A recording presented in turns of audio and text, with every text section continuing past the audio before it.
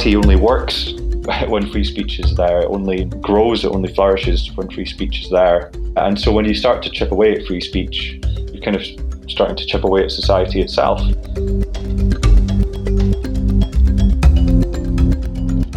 You're listening to episode 45 of the National Secular Society podcast, produced by Emma Park. The Hate Crime and Public Order Scotland Bill has just been approved by the Scottish Parliament and has now only to receive royal assent before it comes into law. The Hate Crime Bill, as it is known, has been one of the most controversial in Holyrood's brief history. Part 2 of the bill will create a series of new offences of stirring up hatred against certain groups of people identified by a list of protected characteristics, including religion. Opponents of the bill, including the National Secular Society, have worked hard to ensure that it was properly scrutinised and amendments were made in order to protect free speech. In particular, thanks to the work of the NSS and others, the bill now includes Clause 9A, which provides an additional protection for freedom of speech about religion on the face of the bill. The bill also abolishes the common law offence of blasphemy, a move for which the NSS has long been campaigning. However, there is arguably still a serious risk that the creation of new stirring-up offences will exert a chilling effect over free speech in Scotland. In this episode, I discuss the bill with two different speakers. My first guest, Liam Kerr, is Conservative MSP for North East Scotland and the Shadow Cabinet Secretary for Justice. He was on the Justice Committee that scrutinised the bill during its passage through Parliament. My second guest, Jamie Gillis, is a spokesman for Free to Disagree. This is a coalition of organisations opposed to the bill, including, among others, the National Secular Society, the Christian Institute, the Peter Tatchell Foundation, the Network of Sikh Organisations and the Index on Censorship.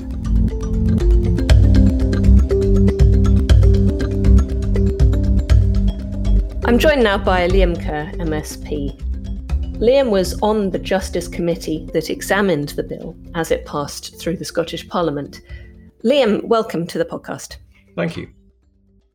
First of all, what were the reasons why this bill was introduced in the first place? Well, from my understanding of it, because remember, I'm the opposition here, but the Scottish Government decided that it wanted to basically consolidate a lot of law that we have already, which is quite a crucial point, that an awful lot of the protections that this bill seeks to bring in are in place already. But my understanding is the Scottish Government looked to consolidate existing legislation. It wanted to abolish the offence of blasphemy. So we have a common law offence of blasphemy in Scotland, which this bill will take away. But it also wanted to introduce what I will refer to as Part 2, which was to prescribe certain stirring up offences, the stirring up of hate. And it sought to do all of this in a bill which, quite crucially, it called the Hate Crime and Public Order Scotland Bill. And as we'll perhaps see later, the public order bit seems to have rather been forgotten about in certain aspects of this bill. The stirring up of hate offences are the new offences which weren't in the law before, and we'll come on to the question of why those offences might have been necessary. But let's start with the positives. How do you think the bill improved as a result of, if it did improve, as a result of scrutiny by the Justice Committee and others over the course of its passage through Parliament? Well, I have to say, it has been improved dramatically through the course of its passage through Parliament. When it was introduced round about last April, it swiftly became the single most controversial bill in the history of the devolved Scottish Parliament. So in the last 21 years or so. And I say that because there were over 2,000 responses to the consultation that the Scottish Government always does when it introduces a bill. And it's not surprising, because what was originally in the bill really, from my perspective, was terrifying in some of the things that it sought to proscribe. Now, during the passage of this bill, I called a debate back in the autumn in which I said, look, we've got very little time left. We are in the middle of a pandemic. The Parliament is operating at very much reduced capacity, and we have to hear the views of Civic Scotland as to the nature of this bill. The Parliament wasn't with me on that. Scottish Conservatives were with me, obviously, but the rest of the Parliament wasn't, so we had to go through with this process. So it was a very tight process. We heard some excellent evidence from very many witnesses. I mean, in some ways, it showed the best of the Scottish Parliament just how well we were able to take evidence and how erudite and persuasive many witnesses were. What we've come out with from stage 2, which happened earlier this year, which is where you really get into the amending of a bill, is, for example, we managed to introduce, or Parliament managed to introduce, a reasonableness test, a reasonable person test. The stirring up offences became intent only. We managed to remove some of the really most terrifying areas, I thought, in terms of you could be arrested for stirring up in your production of plays, in your possession of inflammatory material.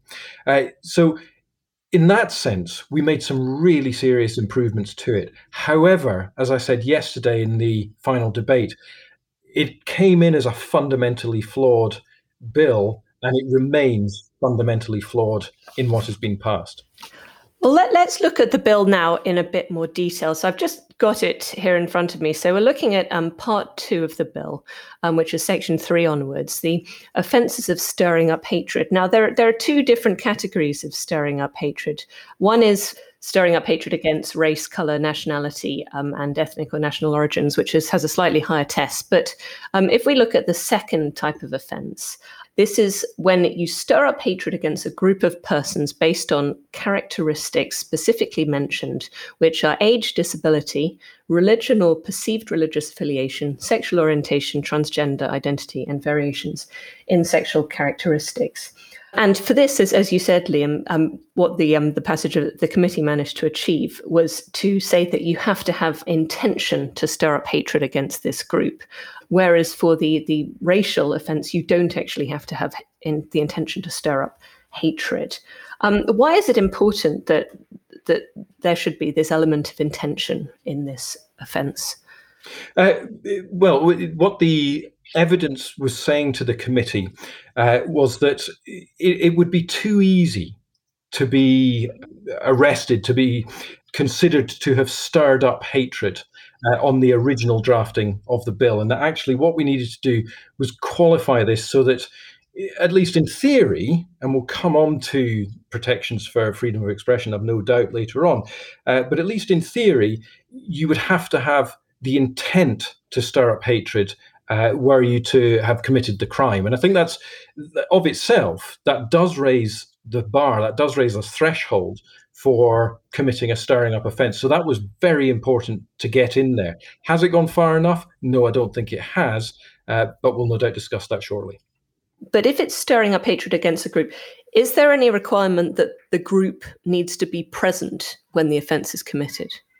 Well, I think that goes towards this dwelling defence that I looked to amend into the legislation, because so what I tried to do was to say, look, by all means, bring in a stirring up offence. If that's where the government wants to go, they are the government, that's their prerogative. But at the moment, in the Act, or in the bill, there is no dwelling defence. There is no respect for privacy and family life defence.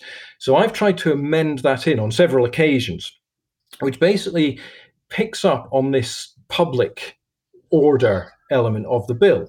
So what I tried to say at stage 2, so the first amending stage, was, look, if there is no public element to what's going on, then you shouldn't be in the frame for committing a criminal offence. So if I commit this alleged offence in the safety of my own home, that shouldn't pose me a problem. Now, the Cabinet Secretary's response to that was that it doesn't necessarily stack up, because I could invite a whole load of people into my home, stir them up to hatred, and out they go and commit some nefarious acts. They obviously get arrested. They obviously have done the wrong thing. But because of the dwelling defence, I, the stirrer, wouldn't be in the frame. So I said, well, okay, if that's your concern, then I will bring back some different amendments. And so myself and my colleague Adam Tompkins, MSP, put forward these respect to privacy and family life amendments to try and get them into the final bill. So Adam Tompkins' amendment tried to say, well, look, if there's no public element to this, then it shouldn't constitute an offence. Parliament wasn't with him on that, and so that didn't go through. I offered two solutions to this, and I said, look, if I do something in my house, but the only people present are my family, or let's say my flatmates, plus one other person who is not part of my family or a flatmate, then there is no offence committed. Parliament wasn't with me on that and voted that down. So I then gave them an alternative and said, look, if I am in my house, I'm round the dinner table, and I say something hateful, I stir up hatred in front of my family, but it's only in my house, no one else hears it, it never gets out of my house, then I shouldn't be liable for an offence. And again, Parliament wasn't with me. So right now, there is no dwelling defence in this bill that was passed yesterday. And where I think that gets you to is that, let's run an example that says we're all around the dinner table, my uncle says something pretty unpleasant round the dinner table. Somebody decides to report him, or perhaps my kid goes to school, says something in the playground, it's overheard, and it is reported. Then logically, the police need to investigate that, if a hate crime might have been committed, and they start the process. Presumably, they come to my house, and they need to take witness statements from those who heard the hate speech. Now, that could be my kid, but that is the evidence that presumably they're going to have to take, because there is no dwelling defence in this bill, which is about to become an act, which I think is very dangerous indeed. And the bill specifically provides for the powers of entry if there's some reasonable grounds for suspecting that an offence has been committed. That's correct. So in other words, this looks to be an extremely egregious sort of interference with the right to private and family life. Is it even compatible with the right to private and family life in the ECHR? Well, I think that's a very good question, and goes towards what happens next. I think there are a number of options as to what happens next, but one of those might be that there's some kind of legal challenge to this. Is it also going to be harsh on citizens insofar as that we think of a tyrannical or arbitrary law as one in which citizens don't know whether or not what they're doing constitutes breaking the law? Is it the case that a law should be sufficiently clear so that citizens know whether or not they're committing a criminal offence? Absolutely. And this, I think, goes to the core of the problem, because even after all we've done to try and make this bill work, we still needed to put in, to try and give some comfort, to try and give some clarity, a freedom of expression clause to say, well, okay, there are certain things that you can say. So to try and say to people that let's be under no illusions, there are things where it is appropriate to maintain freedom of expression. But I actually think that what's going to happen here is that we will end up in a situation where people are almost self-policing. There is a chilling effect on freedom of expression, if you like, because the bill itself proscribes what people can and can't say. The freedom of expression clause then comes in to give people some comfort, but there are many voices who are saying things like, look, the form and structure of that freedom of expression clause could give difficulties in terms of interpretation. It could give difficulties in terms of precedent. We had the Law Society of Scotland, who sent in a briefing note, as many organisations do during these debates, to say, look, even though this freedom of expression clause, which historically during this process has been very challenging, even though we've got to something now, that clause is not going to be as easily understood. It lacks clarity, and it sends out confusing messages.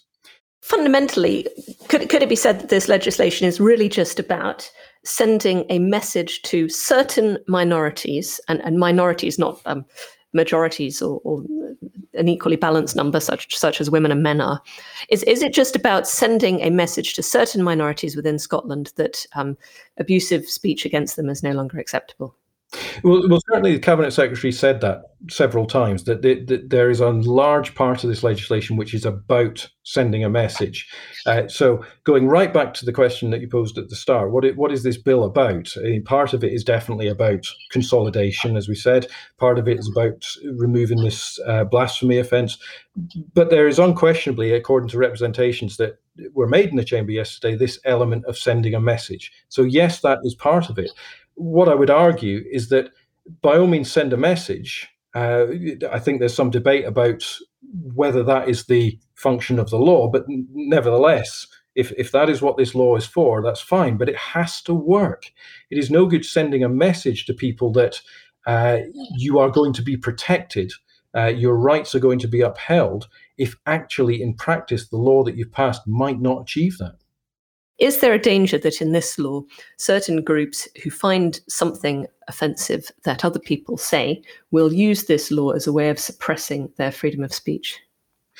Well, that was certainly an argument that was made by a number of stakeholders who came forward to the committee and said, look, actually, what we risk here, and this was Roddy Dunlop QC's point when he talked about the weaponisation, there is a risk that people will report things as crimes, as hate crimes, that may or may not be in practice, but the reason that they're being reported as such might be to kind of suppress, to make people self-police and to not speak quite as freely as they might otherwise have done. And I think that is a risk. I go back to the point I made about this chilling effect. I think that the risk here is we end up in a situation where people are saying, look, if I've got this wrong, if I write down something that's pretty challenging, that is more than mere discussion or criticism, it's pretty robust debate, I may have committed a hate crime. And if I have, do I really want to risk being taken through the court system? I may be innocent at the end of that. I may not have committed a hate crime, but I've been taken through this whole system to prove that. And doubtless you'll have a stigma attached to you. Oh, yeah. Well, precisely. I think there is that risk of a stigma being attached, at least certainly while that process is ongoing. Liam Kerr, thank you very much. Pleasure. Thank you.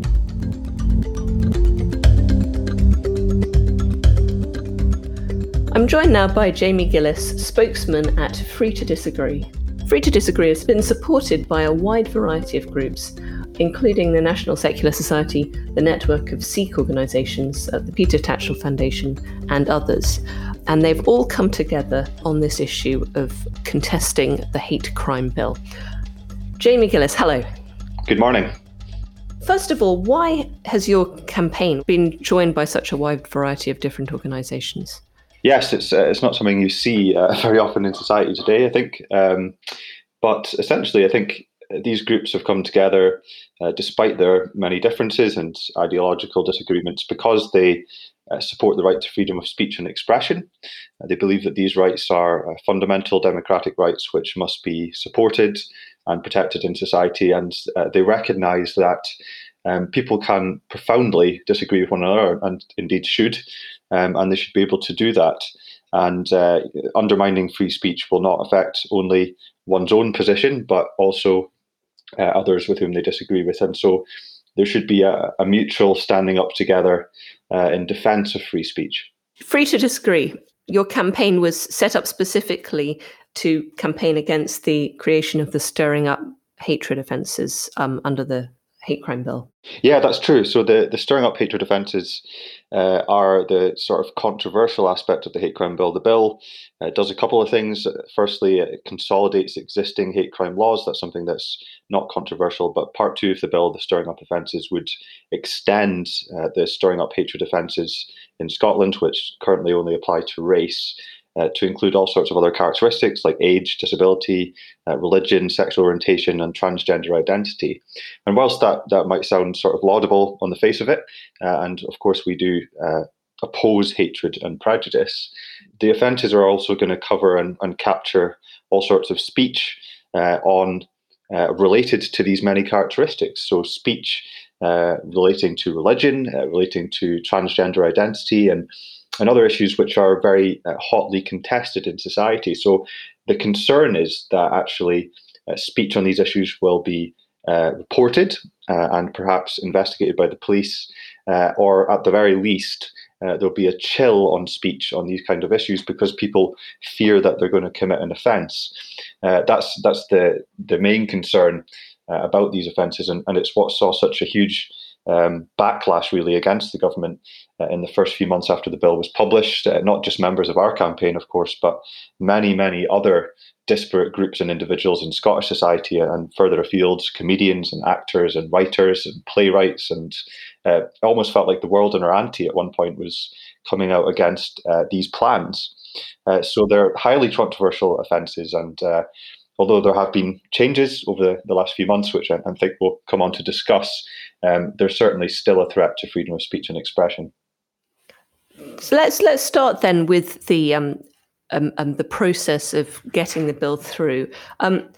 What changes has Free to Disagree and related campaigns managed to make to the bill? How far have you managed to make amendments that would at least give some safeguards to freedom of expression compared with what the bill would have been like had it gone through in its originally proposed form? Yeah, well, it's true to say that some very important changes were secured early on in the process. I think the most important probably was the requirement for intention on the part of an offender to commit an offence, so what might be called mens rea in legal terminology. So the bill, when first published, would have criminalised abusive behaviour which was likely to stir up hatred. That was a very vague term, and it would have created a very low threshold for offending. And of course, there was a lack of understanding about what the term abusive means and what the term likely means and what the term hatred means ultimately. So I think that's why the bill was so deeply unpopular initially. It was largely related to this very low threshold and the sort of ambiguity of the language in the bill. And there were more changes made subsequently, which helped as well. One of the more controversial aspects of the legislation was a section covering inflammatory material, which again was very vaguely defined and threatened to catch all sorts of books and perhaps newspaper articles and things which made controversial statements or statements which could be deemed offensive to some people. And the provisions on inflammatory material were removed from the bill after a backlash, which was welcome. And thirdly, provisions covering theatre performances, which also sort of outraged the lovies, and they felt singled out. These were removed from the bill as well. So I think these three changes were perhaps the most key changes, which were made quite early on in the process, I think at the end of last year. And they've definitely improved what a bill which was felt universally to be completely unacceptable, and made it perhaps a little bit less of a menace to free speech than it might have been. You've talked a bit about the idea that speech might be criminalised. I think that people who, such as Adam Tompkins, when he was discussing the bill before the Scottish Parliament, he used both the terms what would be lawful and also what would be acceptable. And there has been this idea that in criminalising certain forms of abusive or threatening speech against groups, it would send a message as to what is acceptable in Scotland. Do you think that criminalising speech is the way to send a message about what is acceptable, and is this should this be the role of the government? It's a very interesting question. I think I should say that I've been quite disappointed personally by Humza Yousaf, who has seemingly failed to understand the laws that already exist in Scotland. I think he's implied constantly that this bill is going to provide protections and entitlement to minority groups which weren't there already, but that's not true. Of course, abusive and threatening language is already potentially criminal. You can't harass people, you can't be violent towards people in Scottish society, and I think that's right. So there's not really any evidence that these offences will improve protections, and in fact, as we've discussed, they might actually undermine freedom of speech and have a negative effect on social cohesion in Scotland. I think the membership of the Free to Disagree campaign would take different views on whether or not the hate crime approach, generally speaking, is the right approach. I think speaking in a personal capacity, I don't feel that the blunt force of criminal legislation is always the right way to tackle prejudice and hatred. I think there are other ways to tackle hatred and prejudice, which would go to the root of these things through education and rehabilitation, and I think actually through promoting free speech and protecting free speech rather than narrowing it, because there's that old adage about intolerant views and hateful views being out in the public domain and being challenged and being attacked and being torn down. And it's through open and robust speech that we can actually counter prejudice.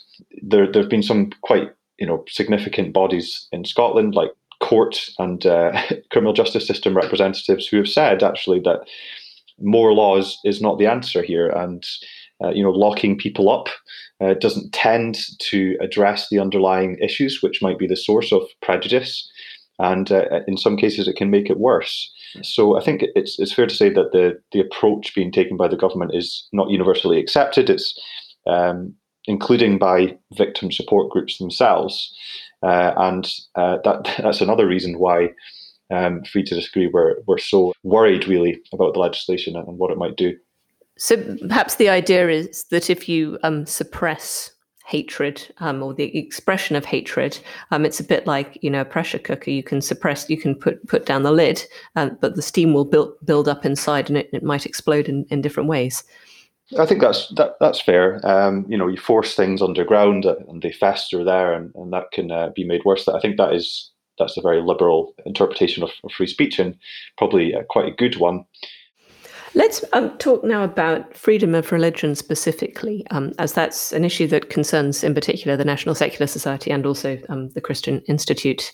So there is a particular clause which has now been inserted, which was clause 9A. And we've got protection of discussion or criticism of other factors, and then we've got protection of freedom of expression of discussion or criticism relating to or expressions of antipathy, dislike, ridicule, or insult towards religion.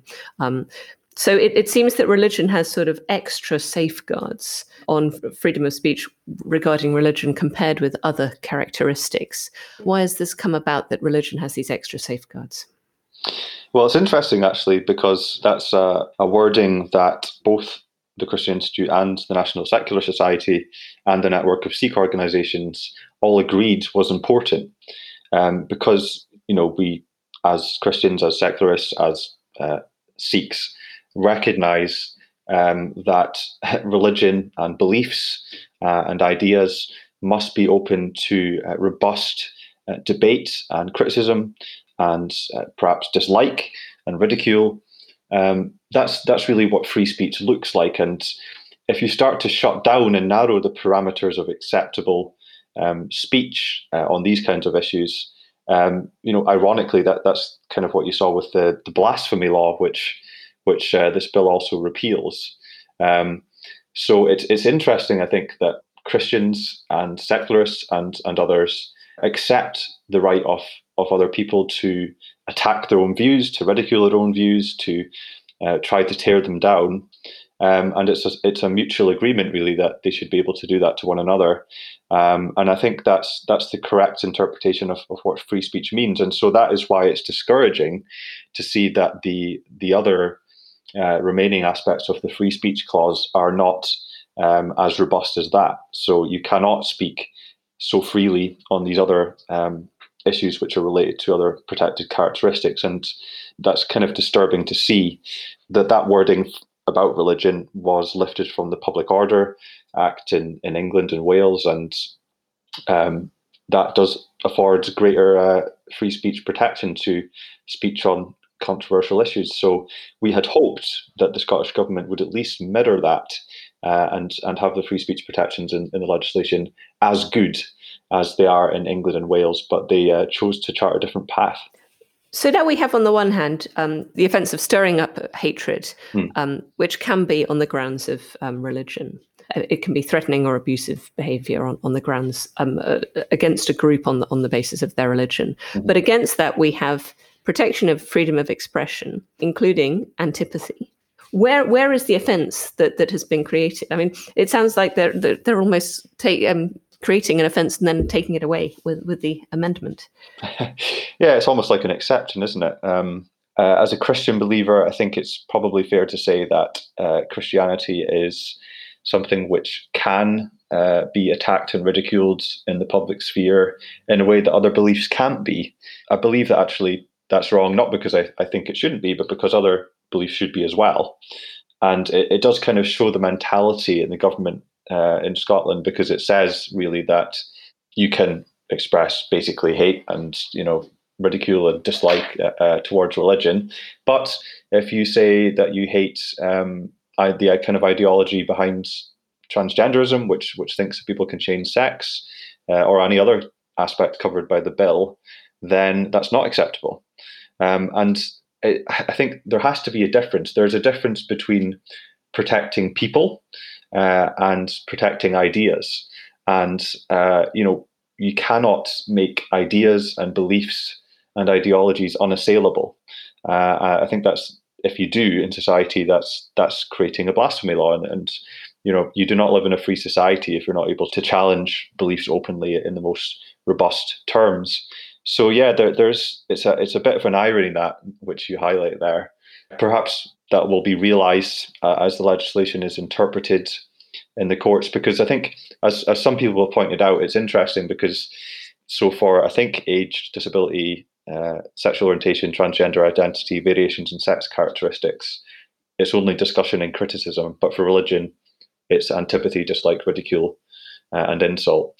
So in including these different terms for religion, I think you sort of necessarily exclude the voicing of these kind of things for the other characteristics. So it creates an imbalance there. So it kind of assumes that if you're talking about age, you cannot express antipathy or dislike or ridicule. So presumably you couldn't even have, say, I don't know, a comedy or a satire about any of those characteristics, because that would probably be ridicule. Well, it's interesting that, yeah, I think the inclusion of intent and the removal of likely probably did improve the threshold for offending. But theoretically, if you're a comedian and you make a joke which is considered to be abusive, that's a word which is ambiguous and intended to stir up hatred on the grounds of, I don't know, disability. And we see comedians like that. I'm no fan of Frankie Boyle, people like him, but he makes incredibly distasteful jokes about the disabled. He made infamously a very distasteful joke about Harvey Price, Katie Price's son. And, you might ask, would he be reported? Would he be investigated for that kind of joke today? I'm not sure he would make that kind of joke today, interestingly enough, because he probably would be too scared of being accused of a hate incident already. But yeah, it's an interesting question, that, isn't it? Should comedians who are provocateurs, who are in the business of attacking and ridiculing the human condition, should they be at risk of a report to the police by an audience member who feels that they have been abused and that he's been encouraging hatred against whatever characteristic they hold? It'll be interesting to see the Edinburgh Fringe, I think, in the next few years, and see if the comedy's toned down somewhat by comedians there. Would it be fair to say, overall, you think this bill is going to have the fear is this bill is going to have a generally chilling effect on free speech in all sorts of areas in Scotland? Yes, I think that's true to say. I think probably because the inflammatory material provisions were removed, it won't be so much of a concern to writers, to the media, than it was before. But certainly in terms of the public, I think it's going to have a chilling effect on speech. And the government will say, there won't be many prosecutions because public order provisions south of the border don't result in many prosecutions, and that's true. I think probably there won't be hundreds of prosecutions for the stirring up of hatred, but I think the impact will be seen in reporting. We live in a society where people are aware that they can shut down their ideological opponents by reporting them to the police. So you're going to see reporting, malicious reporting, and investigations by the police dragged into disputes and arguments perhaps that should not be under their remit. And of course, that's very stressful for the individuals involved. So you're also probably going to see people self-censoring, and I think that's going to be very damaging. So free speech is something which is under attack already, and certainly we live in a febrile culture as it stands. So I don't see how this legislation is going to help that climate. Finally, let's just really go back to the basics. I mean, in your view, why is it that free speech on all of these topics is so important in our society?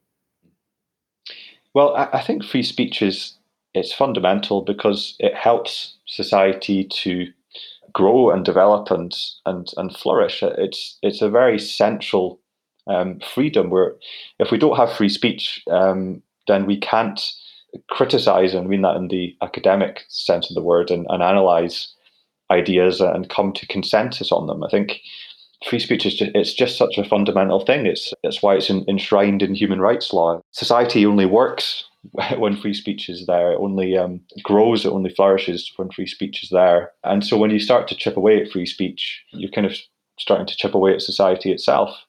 You only have to look back over the last few centuries to see how seminal free speech, free expression, free assembly, rights like these are from the Enlightenment onwards in Scotland, which was a proud tradition. You've got to ask what positive societal changes and developments would have been made without free speech, without free expression, without a free press. It's only through these things that people were able to agitate and to call out oppression and to fight for positive change. And so, these rights are fundamental to positive change in society as well. Free speech is a right which is fundamental. It's a right which is good for everyone in society, and perhaps most particularly those in society who are oppressed, those in society who are lacking representation or affirmation by their political superiors, and who need to access these rights to fight for change and fight for enfranchisement. So the irony might be that the Scottish hate crime bill, which intends to give minorities greater protection, might actually, in the process, be damaging the cause of other minorities by having this chilling effect on free speech. Yeah, I think that's true. Jamie Gillis, thank you very much. Thank you.